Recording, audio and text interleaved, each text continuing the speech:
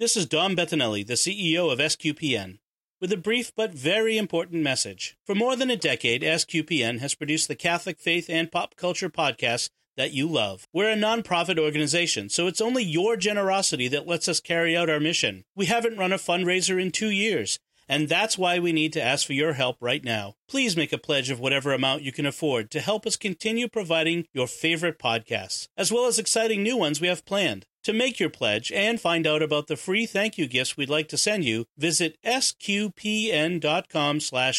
That's sqpn.com/give. Thank you for your generosity. May we hear from you today? You're listening to The Secrets of Doctor Who, episode number 103. Don't be scared. All of this is new to you, and new can be scary. When people need help and never refuse. There's this moment when you're sure you're about to die, and then you're born. I know exactly who I am. I'm the Doctor. Ta-da! Ooh. Should be fine. Hi, I'm Dom Bettinelli, and you're listening to The Secrets of Doctor Who, where we discuss everything about the hit BBC series Doctor Who. Today we're discussing the Battle of Ranskoor of Kolos. And joining me today is Jimmy Aiken. Hi, Jimmy. Howdy, Dom. Father Corey will not be joining us today. He has been taken captive by Tim Shaw. No, I'm just kidding. Oh, a virus. Yes, he came down with a little bit of something and is unable to join us. So get better, Father Corey. Yeah. But, of course, we needed to get this episode out and discussed. But before we do, Jimmy, if you could give us a brief word about our giving campaign, which is coming to its climactic point. Right. So we have just a short time left in the giving campaign. We're going to wrap it up by the end of the year. And so that means that we really need to hear from you. A number of months ago, StarQuest stepped out in faith and began producing a whole bunch of new podcasts. We knew that once people got to hear them, got to know them, they would see the value in them and respond by supporting them. And people have been doing that, but not enough. And so in the new year, we're going to have to be taking a hard look at our finances and saying what can we actually afford to produce. And so we do need to hear from you right now. The way to do that is by going to sqpn.com/give, GIVE. Once again, it's sqpn.com/give. You can either give a one-time donation, or what we're really hoping is that you'll become one of our regular monthly supporters on Patreon. If you're able to do that, we have some lovely thank you gifts we'd like to send you.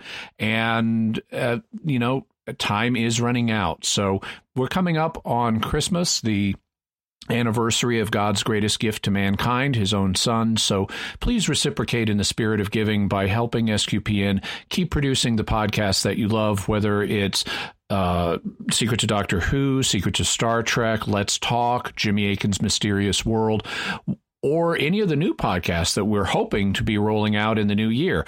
We can only do those things. We can only keep making these great podcasts with your support. So please go to sqpn.com/give.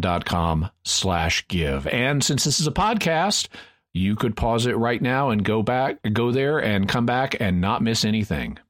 Exactly. And you don't want to miss this, because we're going to have a great discussion. So this is the penultimate episode, or the final episode.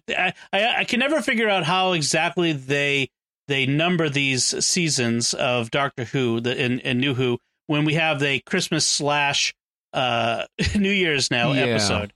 Sometimes they seem to group the Christmas or New Year's episode with the next season, or in between them, or at the end of this. For practical purposes, the Battle of Ranskoor of Kolos is the season finale. Let's call it that. Okay. And it ties up an arc that began way back in the very first episode of the season. So this is the natural season finale, and the New Year's episode is going to be a bonus, if you want to think of it that way. Right. And speaking of the New Year's episode, we do have a title for that episode. They've just announced some of the information about it, which the title is called, appropriately enough, Resolution. You get it, New Year's Resolution.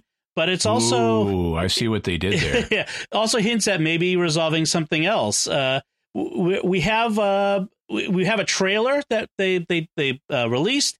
It's got some sense that we're going to see a bad guy that it might be familiar, perhaps. The trailer doesn't show us, but do you have any predictions, Jimmy? Of it's already been spoiled online exactly who the villain is. Yeah, and you can deduce it from the trailer because the Doctor is saying this is the DNA of the most dangerous creature in the universe, blah, blah, blah. Right. Well, in the Doctor Who universe, that's pointing very strongly at one particular race, the Daleks. Yeah. We also know that the BBC has an agreement with the estate of Terry Nation to use the Daleks in some capacity at least once a year. And this would make sense for them to do that here. And it's also been spoiled. It's the Daleks. And apparently they've had something of another color makeover. So they won't look exactly like the last time we saw them. Of course. Those Daleks are always getting makeovers. Extreme Dalek Makeover would be a great show. Actually, speaking of Daleks, I have to say, there's an old skit from Mr. Bean, that classic Rowan Atkinson TV series, where it's a Christmas theme, where he's in a shop and he sees there's a Christmas display of a nativity scene and various toys, and he kind of acts out with the toys, various things coming to interrupt the Christmas scene, and one of them is a Dalek, which is really funny. It's kind of the Dalek chases the sheep and is he doesn't. The thing with Mr. Bean is he doesn't talk. He only makes grunting noises, but he makes kind of a noise. Harpo Marx. Yeah, right. And he makes a noise like a Dalek exterminate. It's very funny. If you can find it online somewhere, it's cool. Quite humorous. That's also not the only time Rowan Atkinson has dealt with Doctor Who villains, because he also played the Doctor in one of the specials in between the classic and the new series. It is a comedy special. Yeah. So he's doing a comedic version of the Doctor. Gosh. Oh, I remember that. I think I saw that. Was Hugh Grant in that one? Yes. Hugh Grant is another incarnation of the Doctor in the same serial, but Rowan Atkinson is the main one. It was also written by Stephen Moffat. That's right. That was hysterical. If you ever find that, I don't know that I could find it now, but it's on YouTube. Yeah. Google Rowan Atkinson Doctor Who. You'll find it. Curse of the Fatal Death. That's right. So let's talk about Ranskoor of Kolos, which is not a barrel of laughs. Actually, before then, we have a couple of other bits of news. That's right. I'm sorry. That's right. Yep. Yeah, so it's confirmed Chris Chibnall's coming back for the next season. Jodie Whittaker's coming back for the next season. All three of the companions are coming back for the next season. Woo-hoo. Unfortunately, the next season won't air until early 2020. Right. So just about a year. Yeah. So the New Year's special is all we're going to get of Doctor Who in 2019. And which means on this show, we're going to go back to our standard format between live seasons, live reviewing new seasons. We're going to go back to our standard format of talking about episodes of Doctor Who from both the classic and the new Who era, alternating between them. That's right. And we have some other fun stuff planned, like an intro to the Big Finish audio plays, which we've talked about. We've done an episode on one of those, which I'm looking forward to because I really want to get into it. And it's such a vast catalog. I don't know where to begin. So this is where we're going to help people how to get into the Big Finish audio plays and some other stuff like that. So, make sure you stick around. Because also, after our review of the New Year's special, we're going to have a season in review because we had an episode of suggestions for Chris Chibnall before the current season started. And so now we're going to kind of do a report card and say, okay, so how do we think he did? How do you do? Yes, that should be interesting. So stick around for that. One of the things interesting about this news that we wait till 2020, it feels like this is the new pattern is they give us a season and then they take a whole year off and then another season. If we're lucky, it's only a year. It's kind of, and it's not just, Doctor Who. This seems to be a pattern in a lot of shows, TV in general, especially streaming TV, but TV in general. Well, how do you feel about that, Jimmy? I mean, just in general. Well, I don't like it because if I like something, I want to see more of it soon. Right. I don't want to have to wait a whole year. And so these days we have these short seasons, like 10 episodes in the case of Doctor Who, 13 episodes in the case of most series. And then I've got to wait a year or a year and a half before I get more, and I don't like it at all. The thing, though, is the quality of television. I mean, it's not like it was in the old days, back in the 70s or 80s, where you'd have, or even the 60s, where you'd have, 40 episodes, or at a minimum 26 episodes a year. And then you'd have 3 months off before the new season started, and you just watch reruns in those 3 months. The thing is, modern television is so much better than it was then. And so I think that's their defense, is if you really want the good writing and if you really want the good production values, then we need the extra time to do it. And, I don't know that that's all of why it takes so long. I think some of it is actor scheduling issues, but basically I can live with it. But obviously, I would prefer having the stuff I like out all at once. Right.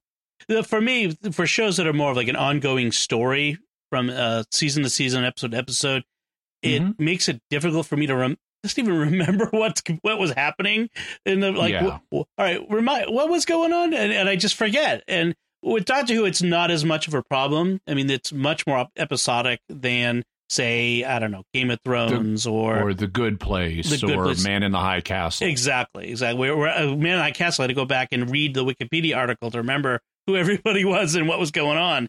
So that's not as bad. But one of the things that the schedule kind of confirms, or hints at confirming, because there's no confirmation, that there was a bit of a dispute between Chibnall and BBC. BBC wanted the fall, and Chris Chibnall said, I don't have time to get it done by the fall.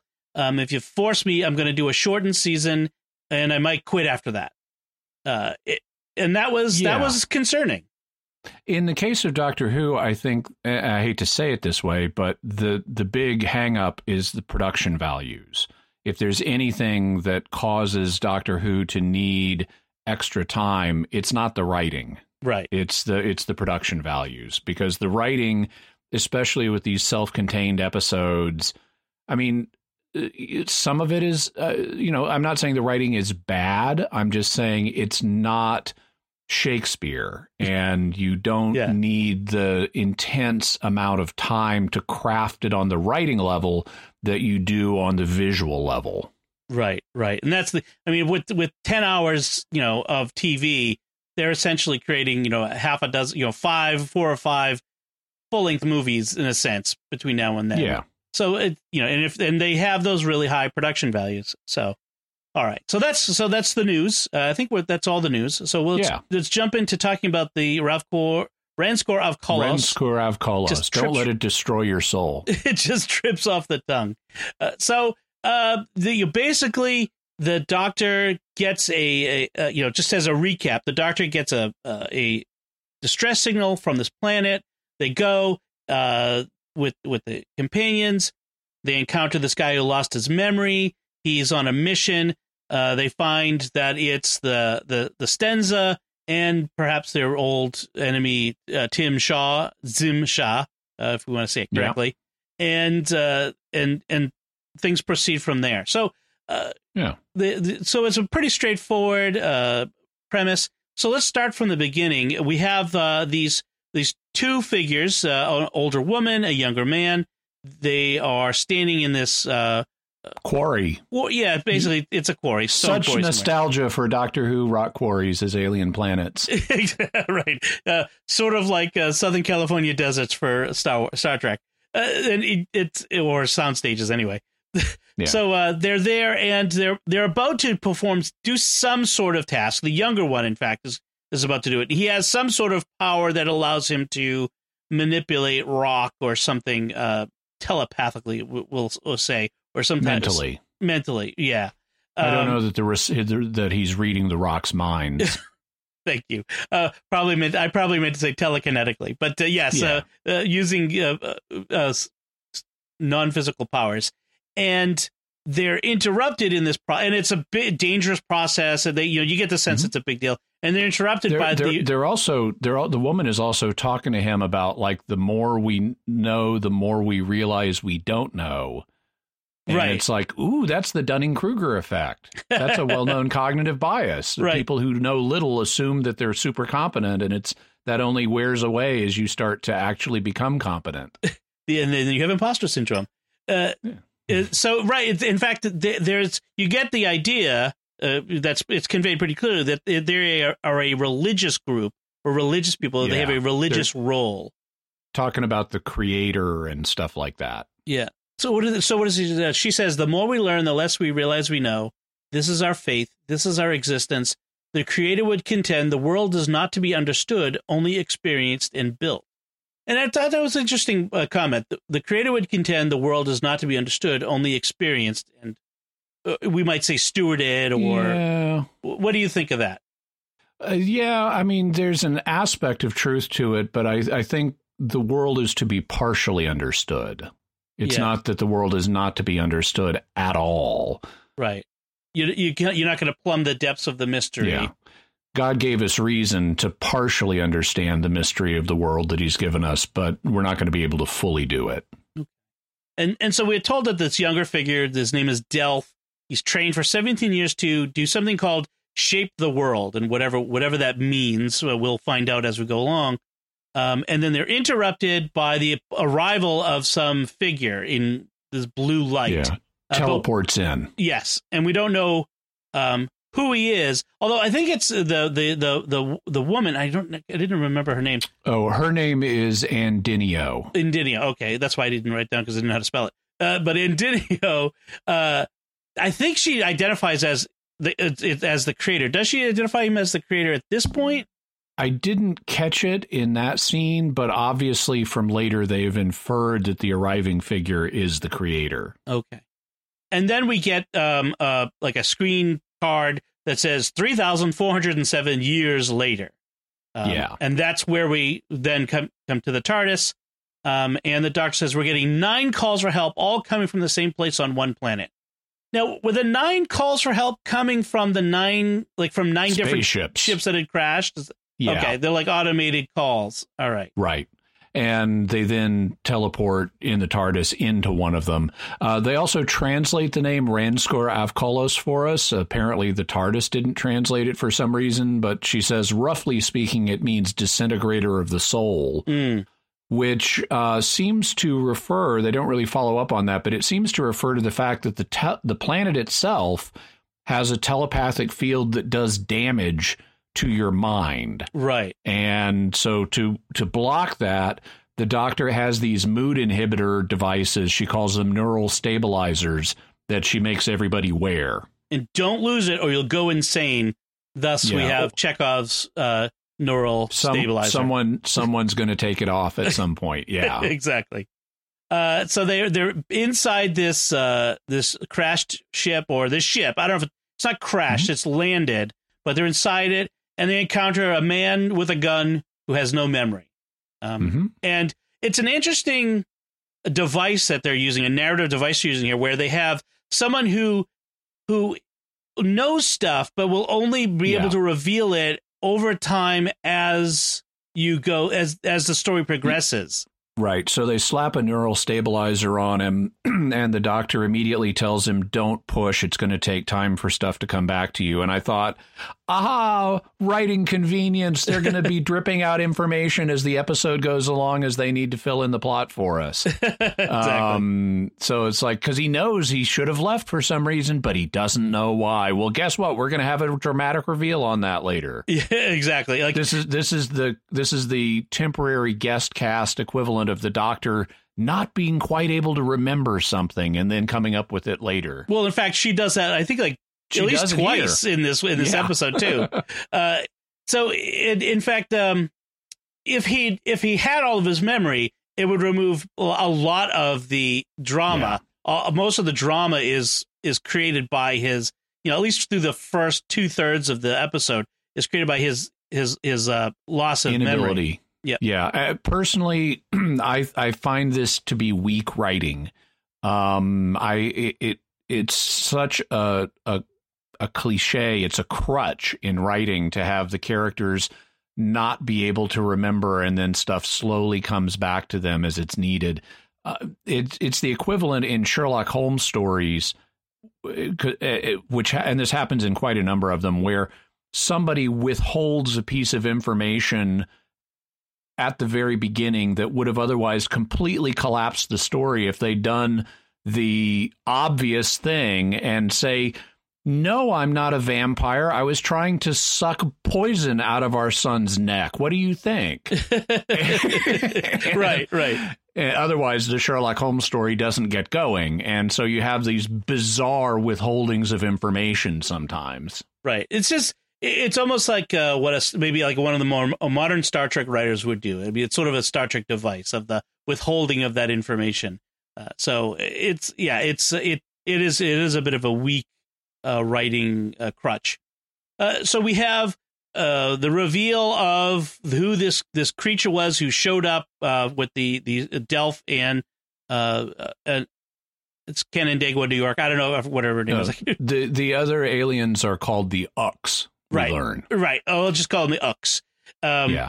Also, the guy who gets his memory back slowly is named Paltraki. Yes. He gets that pretty quickly. And so we have on screen, we have we get the big baddie, and it's Simsha, the Stenza. They're not quite, they knew it's a Stenza, not quite sure it's Simsha, but eventually we find out that it is. And in fact, he was sent when the doctor in the Woman Who Fell to Earth, the first episode of the season, when she hijacked his teleport and knocked him back to his planet. In fact, she didn't. She knocked him 3,400 years into the past. Or that's present? Not what I got. I got she knocked him sideways in space onto onto Ranskoor of Kolos, but this is 3,400 years in our future. That's what I took. I took this as being the year 5425. Okay, and so that's a future Earth. But you could be right. You could because to up the drama, and I think this would be another writing flaw because they didn't make it clear one way or the other. Is that present Earth that's about to be shrunk, or is that future Earth that's about to be shrunk? Obviously, present Earth is going to be much more emotive for the audience than something 3,000 years in the future. And the companions, I mean, especially given because Yaz says it's 7 billion people, which in 3,400 years may or may not be how many be the people. Case. Yeah. So you're right. You're right. I think they didn't make it clear enough for me to catch it on a first watch, and they didn't give us what they could have done to give us more drama is show people running around screaming with a red force field in the sky. Yeah. But they didn't. Right. All we saw was the Earth from space. Yeah. And so he has assumed the role or the persona of the Ux's god, the creator. What a bunch of rubes. For people who are like almost nearly all powerful, who can shape creation, literally shape creation with their minds, they seem to be very easily. Yeah, they seem very easily duped by guy who teleports in. So what on earth? And this is another writing flaw. They didn't provide us a rationale for why would they think this guy is the creator. I mean, you just don't assume that most people you meet are the creator. and so if you want someone to think that someone they've met is the creator, you need to give us some kind of reason why. Right. And we're also told about the Ooks is that they live for millennia, the doctor says, when she finally figures out who they are, and that there are only ever two, which to be two there are, a master and apprentice. I know. They're like the Sith. Yeah, which raises the questions, which maybe I don't want to answer, is if there's only ever two, where do new Ooks come from?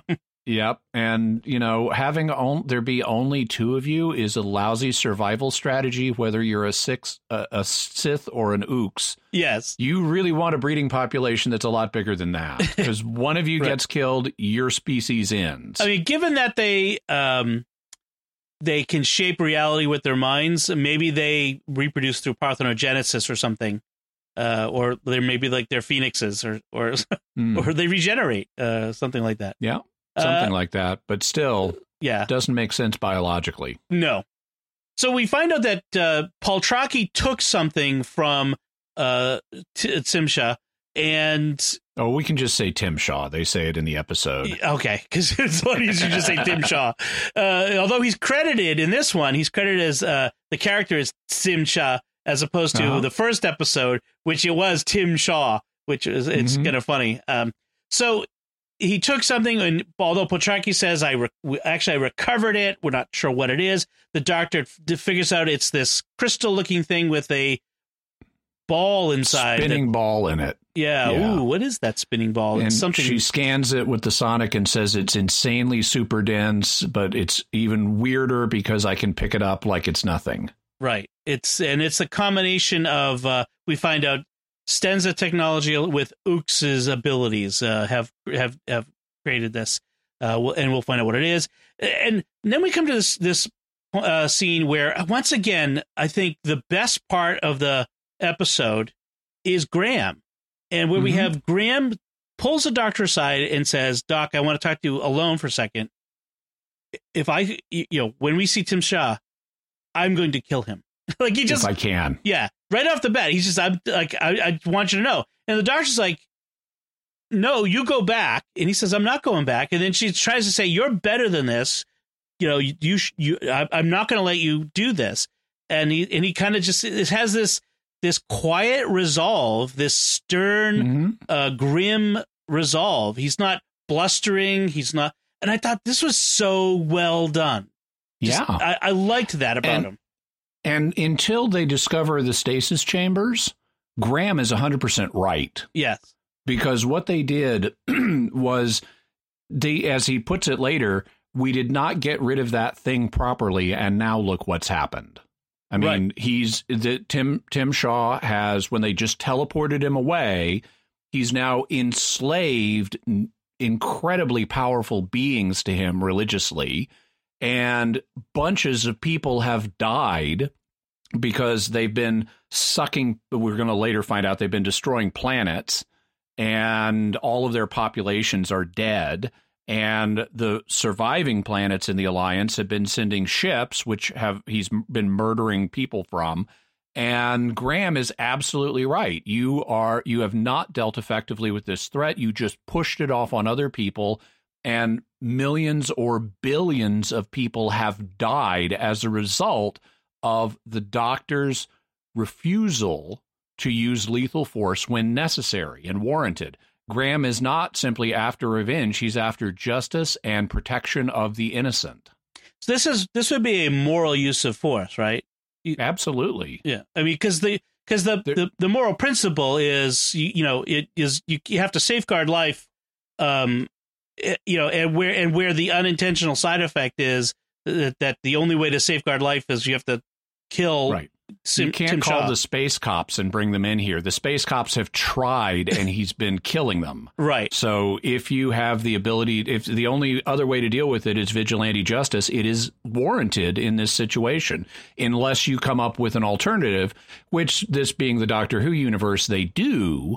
But until that happens, Graham is 100% right, and the Doctor is simply wrong. Yeah. Well, and there's another moment right after that where the Doctor sort of called on her sort of arbitrary superiority, moral superiority, when Ryan calls her on her no weapons. She's like, he called her on her no weapons rule, where she's about to use weapons, and she says, inanimate objects are fair game for use of weapons on, and that's anything that can be replaced, right? And that's valid. Yeah, rebuilt or replaced, and that's a valid idea. But he says, well, you stopped me from shooting the sniper bot, which is an inanimate object, and she says, well, you wouldn't knew.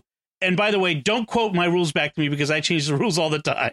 Yeah, and that's something that I think is a good thing for them to have done here, not just artistically, but I think Jodie Whittaker's Doctor, and this is continuing a trend from recent Doctors, but I think she's the most pacifist Doctor we've ever had. Yeah. Other Doctors had no problem killing people. I mean, they didn't do it with relish. They weren't out. They weren't bloodthirsty, but they had no problem using lethal force.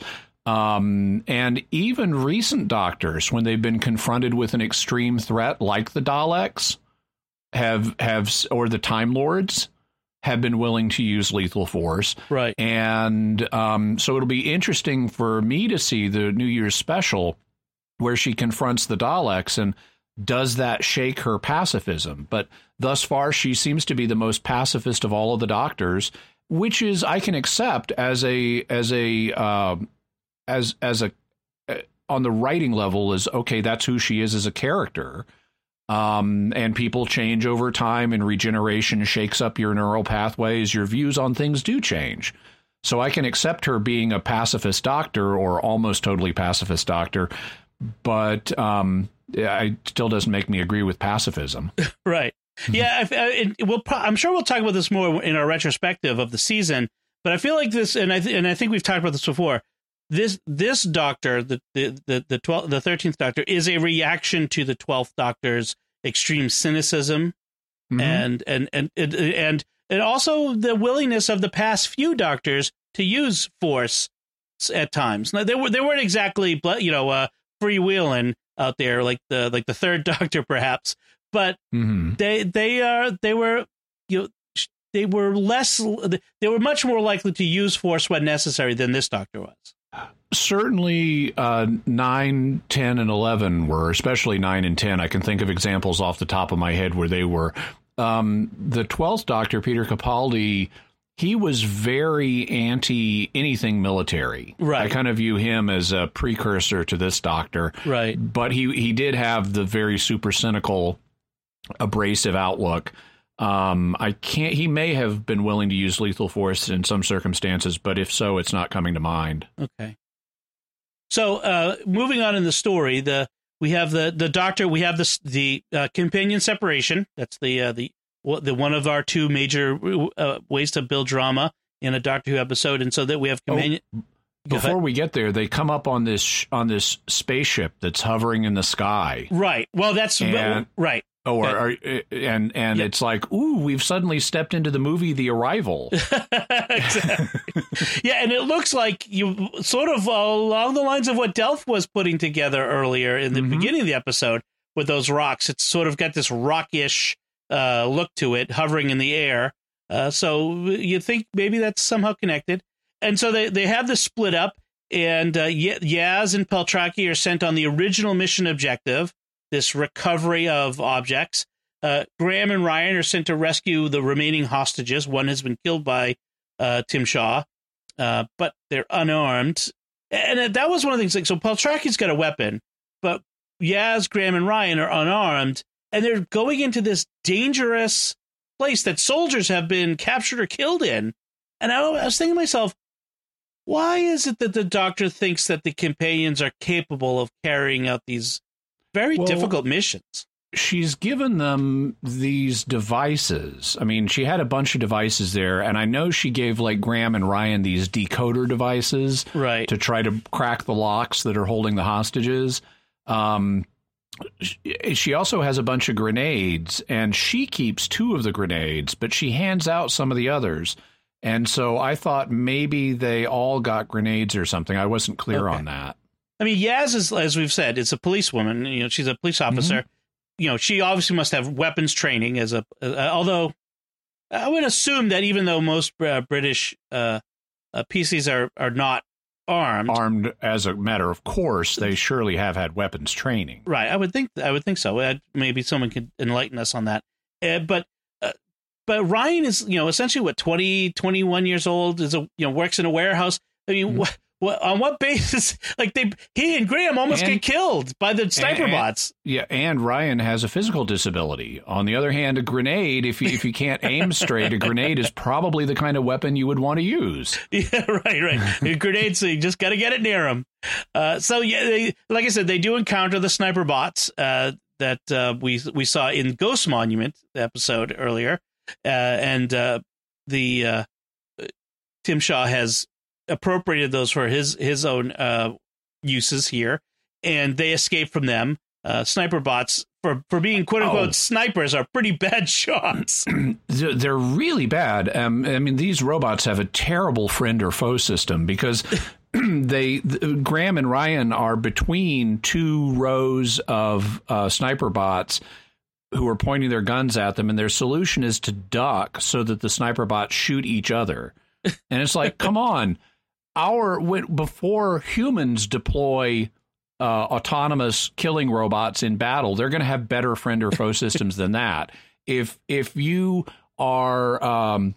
just imagine human beings standing there and you've got two lines of them and people trapped in the middle and the people duck, you will just aim down. Exactly. Even stormtroopers wouldn't fall for that one. Yeah. So the doctor realizes that the woman and the younger man are ooks, has that explanation about there's only two of them, the millennia they live, and says it's super cool. It must be so awesome to be you. Yeah, although she lives for millennia, but she says they are faith-driven dimensional engineers and that they're in a living building. I thought that was an interesting idea of their faith-driven dimension. It's their faith that gives them the ability to shape reality around them. And I feel like it's almost like an interesting take on the idea of, from the book of Genesis, about being given stewardship over creation. I mean, they've essentially been given a stewardship over creation that allows them to shape it in ways that we can't shape the creation we've been given stewardship of. I don't know. I thought that was an interesting concept. Get that it was their faith that made that possible, but it maybe. Yeah, well, I mean, the doctor uses the phrase faith-driven dimensional engineers, so I thought that was interesting. Maybe faith is their cultural driving force, but right. Maybe it's also what powers their abilities. Yeah. It's an interesting question. And then we find out that the Congress of the Nine Planets sent Peltraki and his fleet in response to these atrocities. And what we learn is the atrocity is each of the 9 planets is being captured and packaged in these tiny or relatively tiny crystals that are being held inside this building. And this is not the first time we've seen this on Doctor Who. Way back during Tom Baker's time, there was a season known as The Key to Time. And one of the series within that season, The Pirate Planet, was about a planet that would shrink. It would appear around other planets and then suck the resources out of them. And one of the planets that it tried to do this to, the planet Calufrax, turned out to be a segment of the Key to Time. But the Pirate Planet had also been shrinking down other planets that it was holding in gravitational balance with each other. And so we've seen this concept of we've got these multiple planets here shrunk down in a small space, and there are issues with, are they balancing each other properly, and what happens if we bring a new one in? Right. And that's one of the things that Dr. warns is that having all of these planets in this condition in close proximity is so dangerous that it will destroy all the planets and the one they're standing on, and they'll all die. And Tim Shaw doesn't seem to care at this point. He's probably, it's almost like he's been driven mad by his faith. He was injured somehow in this teleportation that brought him to this place, and is reliant on these life support systems. Yeah, and he says the Ooks spent so much time keeping him alive, and it's like, why would you worship him then? If you have to save somebody's life, it's not really a good argument that he's a god. I mean, I'm not saying gods can't be injured and die, but they would. If it has to sort of be voluntary, no man takes my life from me, I lay it down of my own accord. Right. If he's just dying and can't help himself, how is he a god? Right. And it's sort of, this is the message that's coming across is because the Ooks are following him in a sort of blind faith that is destroying not only themselves by through the Delph being a very obvious crucifixion analogy. They're in this device that looks like a crucifix, destroying themselves, destroying others. And a stained glass window. Right. It does have that look to it. This idea that, that their blind faith in following this false god does so much damage, is bad for everyone. It's creating so much evil. By the way, one thing I wanted to note here, because some people have online, like you watch videos on YouTube, and some people in talking about the gender change on Doctor Who and in other franchises where you have like Star Wars, The Last Jedi, it's been criticized for saying, well, the females are always right and the males are always wrong. You know, right, you have this right. anti-male narrative going on. Well, we don't have that in this episode. Right. Because you look at the two Ooks, and Delph, the male, is the one who's saying this is wrong, and it's Andinio, the female, who is the gung-ho, this guy is the creator one. Right. And we got to obey him. It's like, in this case, it's the woman who's wrong. That's true. That's a good point. Yeah, it's not so clearly one way or the other.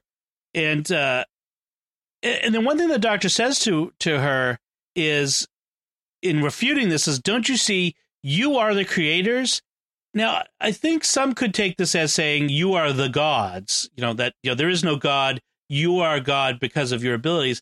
But I don't think she's saying that. I think what she's saying is Tim Shaw is using your natural abilities to make himself into the creator when you are the one doing the work. You're the one who's, without you, he's nothing. And I think that's really what she's saying in that moment. As always, I don't think the show is really taking a stand on religion. You notice at the end, she tells the Ooks to keep their faith. Yes. And we know their faith is based in a creator. In fact, as soon as they realize Tim Shaw is not the creator, Andinio starts talking about the true creator and his will. Exactly. So, they're, as usual, they're being religiously neutral on the show. Well, in fact, at one point, the Doctor kind of calls out to the universe, quote unquote, to help her as she's trying to restore these planets and stop Tim Shaw from stealing Earth. She says, "Come on, universe, help me. Help me help you." She says, "Tim Shaw might have a shrine, but I have a ghost monument." Again, reference back to the second episode. Also, Graham in this moment, while Graham and Ryan and all of this are trying to rescue all of these people who are held prisoner in these stasis chambers using these decoders as the sniper bots are coming down on them. And there's a moment where he stays behind to kind of blow up the sniper bots. And just as they come in, he yells, "Yippee-ki-yay, robots!" I'm like, "Ooh, Die Hard reference." Yeah, and stop just short of the part of that line that you couldn't say on children's television. Exactly. But the rest of us knew exactly what he was saying. There's let's see. Tim Shaw shows up. Ryan stays behind with Graham, and Tim Shaw confronts Graham before he knows that Ryan is there, and Graham has this moment where he has to decide whether he's going to shoot Tim Shaw or not. And he doesn't. And Tim Shaw calls him weak for not shooting. And then starts to attack him. Right. At which point... he shoots him in the foot. Shoots him in the... And Ryan says, "You shot him." And he says, "Yeah, but just in the foot to shut him up. Don't tell the doc. She'll be livid." which is a great moment. But... he realizes that moment he has a solution. I don't have to kill him. We can imprison him in the stasis chamber, which, frankly, I don't know. I mean, is that he can still get out of it?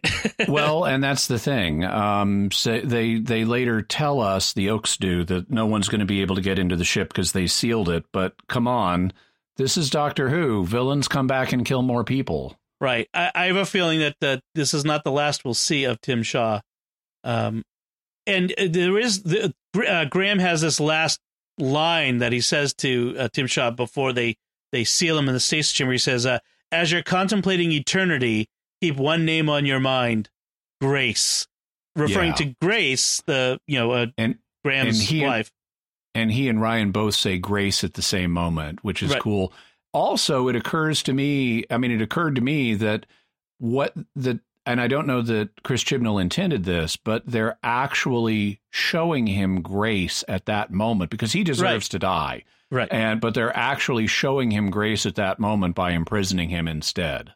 Yeah, and in fact, there's a sort of, as you know, again, like you say, probably unintentional, but there's a certain Christian truth in that. As you're contemplating eternity, remember grace, because eternity, you know, especially heaven, is a grace for us. And I just thought that was kind of a nice reminder, even as I'm watching Doctor Who, which is why we talk about these things, because sometimes there are deeper layers and hidden meanings that may not be intended by the show creators, but are there nonetheless. And then you know, the Ooks, you know, praise a true creator's will, and we see they haven't lost their faith, and that's a nice reminder that, you know, that it sometimes in shows like this where the people of faith who are taken advantage of, their faith is taken advantage of, they become cynical, and their eyes are opened, and they're no longer, you know, blind followers of a god. They haven't lost their faith despite what has happened, and I like that as well. Mm-hmm. And then we kind of wrap things up from there. I mean, there's the Ooks, like you said, seal the building.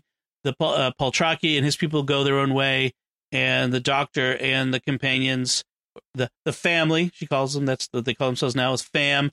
They go back to the TARDIS, and there's another nice moment between Graham and Ryan, where Ryan calls Graham granddad again, and then even admits he loves him, which is a nice moment. Yeah. So I had several smaller things to mention, if that's okay. Sure. So one of the things that occurred to me, some larger issues first, even though I've criticized at a number of points the writing in this episode, I wanted to say that in terms of feel, despite writing problems on individual levels, it really succeeds in establishing a dark mood and a looming, ominous atmosphere. And you just feel that all the way through. The pacing is such that I happened to look down at the halfway mark in the episode and thought, we're already halfway through with this? Yeah. It didn't feel like it was that long. So I thought that it had some really good aspects to the writing, too.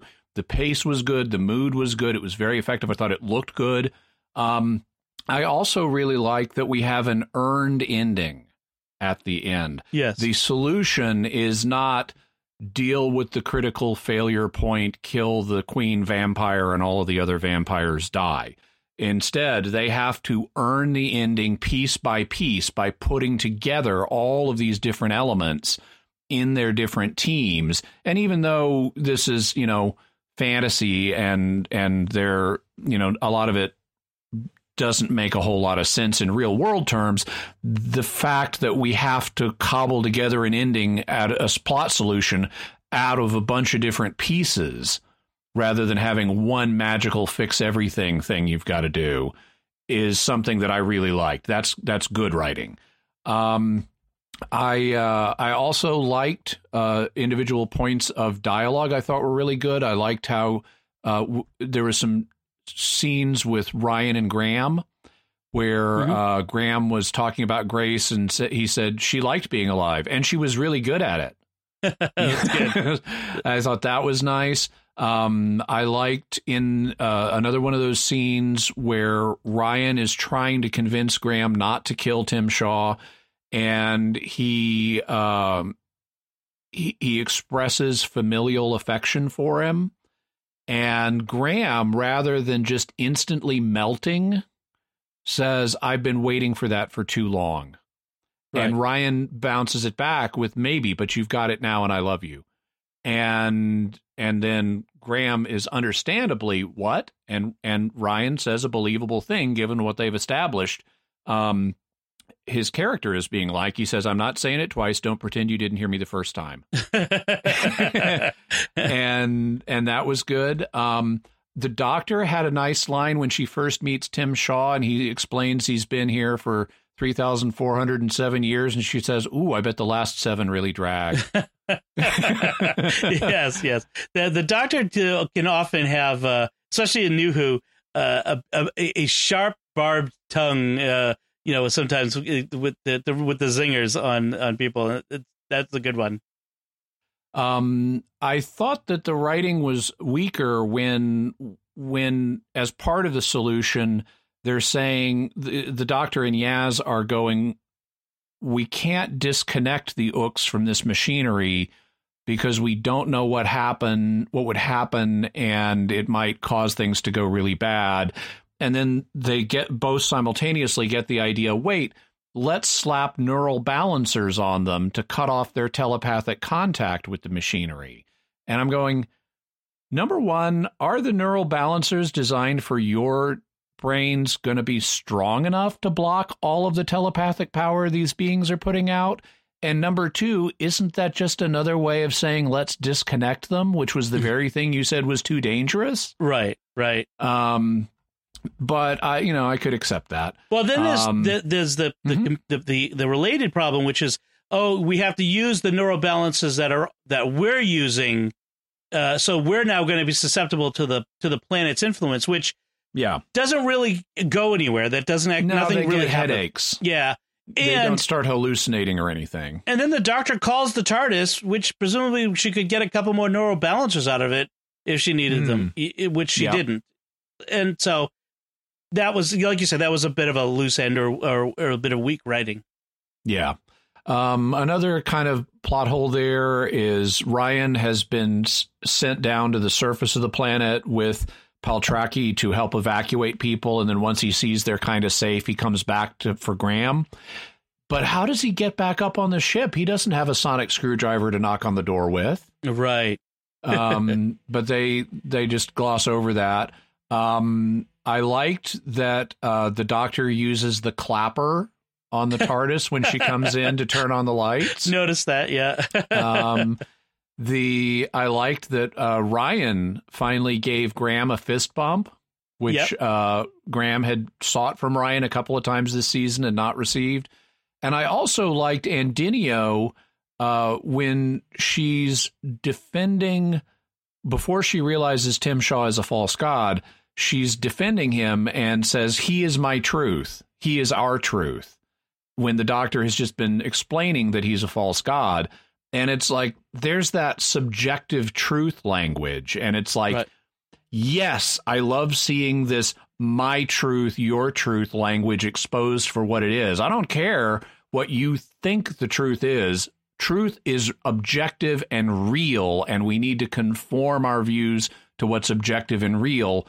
If you want to grapple with the world realistically, there's this, my truth is somehow subjective and it's okay for me to believe whatever I want, regardless of what the facts indicate, is pernicious relativism. Right. Yes, that was excellent. So if there's I got a couple other bits of just little Easter eggs. The doctor mentions the TARDIS regressing a Slovene back to an egg. We saw that in Boomtown with the 10th Doctor. Is it the 10th Doctor or the 9th Doctor? It was the 9th Doctor, actually. Okay, all right. So and then she mentions towing the Earth halfway across the universe. One of the stupidest moments in all of Doctor Who. That's from the End of Time story. Okay, it's one of the it's towards the end of David Tennant's run. It's Journey's End. Journey's End. The Daleks kidnap Earth and a bunch of other planets, and the Doctor uses the TARDIS to tow the Earth back. Right. It's the Donna Noble exit story. Yeah, and when Rose came back. Yeah. Yeah. So that was that one, and then just the idea of the Doctor summoning the TARDIS with the sonic screwdriver. I thought that was an interesting little bit there. So. All right, so I think that sort of wraps up what we have to say about Ranskoor of Kolos. But I do want to discuss some feedback we got. We got quite a bit of feedback this week. Awesome. So on It Takes You Away, Danny Butler says the case file video. Now, to explain, the BBC has on their website, they have a Doctor Who section, and every week they have a video related to the current episode with some, behind the scenes sort of stuff. And if I remember correctly, the case file episodes are in-universe explainers. Right. So you'll have Yaz, for example, talking about, we met this Pating and here's what happened. Yes. And so in this one, the case file video for It Takes You Away suggests that there are more creatures like Ribbons and the Flesh Moth living in the Anti-Zone. Okay. And like if I didn't mention, this was Danny Butler writing this on Facebook. He says, I think the writers don't explore too much in-universe beings and places because they want to focus on the small stories, which I get, but there's a balance. If you're going to introduce something, you gotta use it. Says it feels like the whole Series 11 has a strong focus and emphasis on characters, which must have been decided in the writer's room during the pre-production stage. What do you think? I think actually that's been said. I think Chris Chibnall has come right out and said that they're much more interested in talking about characters than they are on mythology and the other stuff like that. Yeah, and to the extent we'd have a season arc, it would be principally about the characters and their development, which even applies in a way to Tim Shaw. Right. Yes. We're working on his character. Let's see. And then Rick Angelini also on Facebook says the end of the story really sort of fell apart. The talking frog didn't make any sense at all. The talking frog was a hurdle to overcome. I could accept the concept, but it looked like a practical prop, and its mouth just didn't work with the dialogue coming out of it. Yes. Jeff Miller says, this might be my favorite episode of the season, as I like the horror movie vibe along with some of the dialogue. The sonic screwdriver as a weapon bluff seemed a bit odd. It immediately seemed out of place to me, especially considering the direction of some of the previous episodes, the Doctor's attitude about weapons. Regarding the balance between the Anti-Zone and Solid Track segments, while I liked the Anti-Zone part, the Solid Track had a lot of exposition as an info dump and some new Whoverse info. So I think what he's saying there is that I guess that the Solid Track didn't have a whole lot of action. Yeah, he might be meaning, though, because I think one of the criticisms that I think you may have made, Dom, was that you thought the Solid Track thing kind of got more attention, and had an interest in seeing a more substantial Solid Track sequence. And I think he may be saying that actually we did get quite a bit of substance in the Solid Track thing. But it's, your opinion that it still would have been nice to have even more would still be a valid view. Yeah, I guess I think, my point, I guess the Anti-Zone stuff was more action and the Solid Track stuff was more exposition from looking back at it. And that might have been why they did it the way they did. Whereas if you didn't have the Anti-Zone stuff, it would be a whole lot of just exposition and people talking about stuff. So I guess I could see that trying to balance it. He says the frog acid trip scene was just odd. It would seem the Solid Track would want to be more presentable to the Doctor. I could see shifting away from Eric's wife, and maybe the frog is an allusion to Grace's frog necklace that Graham wears. Yeah, I think that was clearly an allusion to Grace's necklace. But you're right. Why would the frog be appealing to the Doctor? It's just odd.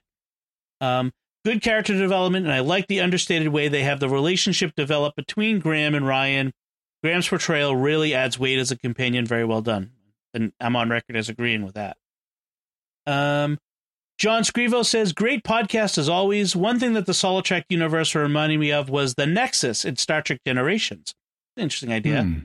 Where that was like a zone where Captain Kirk sort of created a reality, his ideal reality from his presence there. I also thought the Anti-Zone felt underdeveloped. Ribbon seemed like a savvy survivor and then appeared to make a foolish mistake of lunging for the Sonic. Also, why didn't he bring more rat snacks for the moths? Well, I have to agree. When you don't leave home without enough rat snacks, in general. Last thought, why didn't Eric just bring Hannah with him into the Solid Track universe instead of abandoning her? Maybe deep down he realized, too, that his wife in this alternate universe was a fraud. Yeah, I think they don't really explain why Eric didn't bring his daughter with him, because that would be a logical thing to do. Right, instead of abandoning her by scaring her. Yeah. Well, only temporarily. I mean, he was coming back. He was just delaying. Right. And then there was another bit of feedback that just came in either this morning or last night, and I'm going to have to find it quick. But it was from a listener, Alfredo Barunda, who on the Witchfinders episode, he mentioned, we talked about the... what's written on King James's garter. Yes, and it's from the Order of the Garter, which is there's a knighthood, Order of Knighthood. And there's a Wikipedia page if you want to read about the Order of the Garter. He included that very helpfully. Yeah, you find that on our Facebook page. So that's... By the way, I saw one other piece of feedback that comes to mind where someone commenting on It Takes You Away, where we have the frog at the end, and someone commented that it reminded them of the doorman in the current season of The Good Place, because the doorman also is a fan of frog symbols, and frogs play an interesting role in the plot as a result. And yes, I thought of exactly the same thing when I saw it too. I thought of the doorman in The Good Place. That is, yeah, that's true. Yeah, that is excellent. So, just trying to see. I think that's it for feedback. Oh, there is one other little bit of news that we put on our webpage, just realized on our Facebook page, that there's another new animation of a missing Doctor Who serial. Oh, yeah. Coming next year in early 2019. The Macra Terror. The Macra Terror, which is a second Doctor, Patrick Troughton serial. So giant space crabs. So, maybe if we could get access to that for ourselves, we might be doing an episode where we discuss that. So that'd be good. We should totally do that. Yeah. All right. So remember, folks, to like Secrets of Doctor Who on Facebook, retweet it on Twitter, leave us comments, subscribe. If you have not yet subscribed in iTunes, Google Play, Stitcher, TuneIn, your favorite podcast app, or on YouTube, where if you do subscribe, hit the bell in order to get notifications when we post a new episode, and share the podcast with your friends to help us grow this community and reach more listeners. I mean, we have a wonderful growing community of Doctor Who fans and listeners who provide this excellent feedback, and we'd love to get more and more of you to join us. So that's it from us. What did you think of the Battle of Ranskoor of Kolos? Let us know by going to sqpn.com or the Secrets of Doctor Who Facebook page, finding the link to this episode and leaving us some feedback, or send us an email to drwho@sqpn.com. You can find links to all of our personal social media and our websites on our show notes on sqpn.com. Remember, if you can, please go to sqpn.com/give to help support this show and all of our shows on the SQPN network so that we can continue to do this podcast and all of those podcasts. We really do appreciate that, but time is running out, so don't delay. And now that the podcast is over, you can go there and not miss anything. Exactly. So we'll wrap it up so that you can do that I'll say, next time we'll be back. We'll discuss the 10th Doctor episode, The Shakespeare Code, and all three of us will be back for that. Until then, Jimmy Aiken, thank you for joining me and sharing the secrets of Doctor Who. Thanks, Dom. Once again, I'm Dom Bettinelli. Thank you for listening to the Secrets of Doctor Who on StarQuest. And remember, none of us knows what's out there. Keep your faith. Travel hopefully. Right. This is going to be fun. This is Dom Bettinelli again. We hope you've enjoyed this podcast and that you'll help us keep producing the podcast you love. Thank you for your generosity. To make your pledge and find out about the free thank you gifts we'd like to send you, visit sqpn.com/give. That's sqpn.com/give.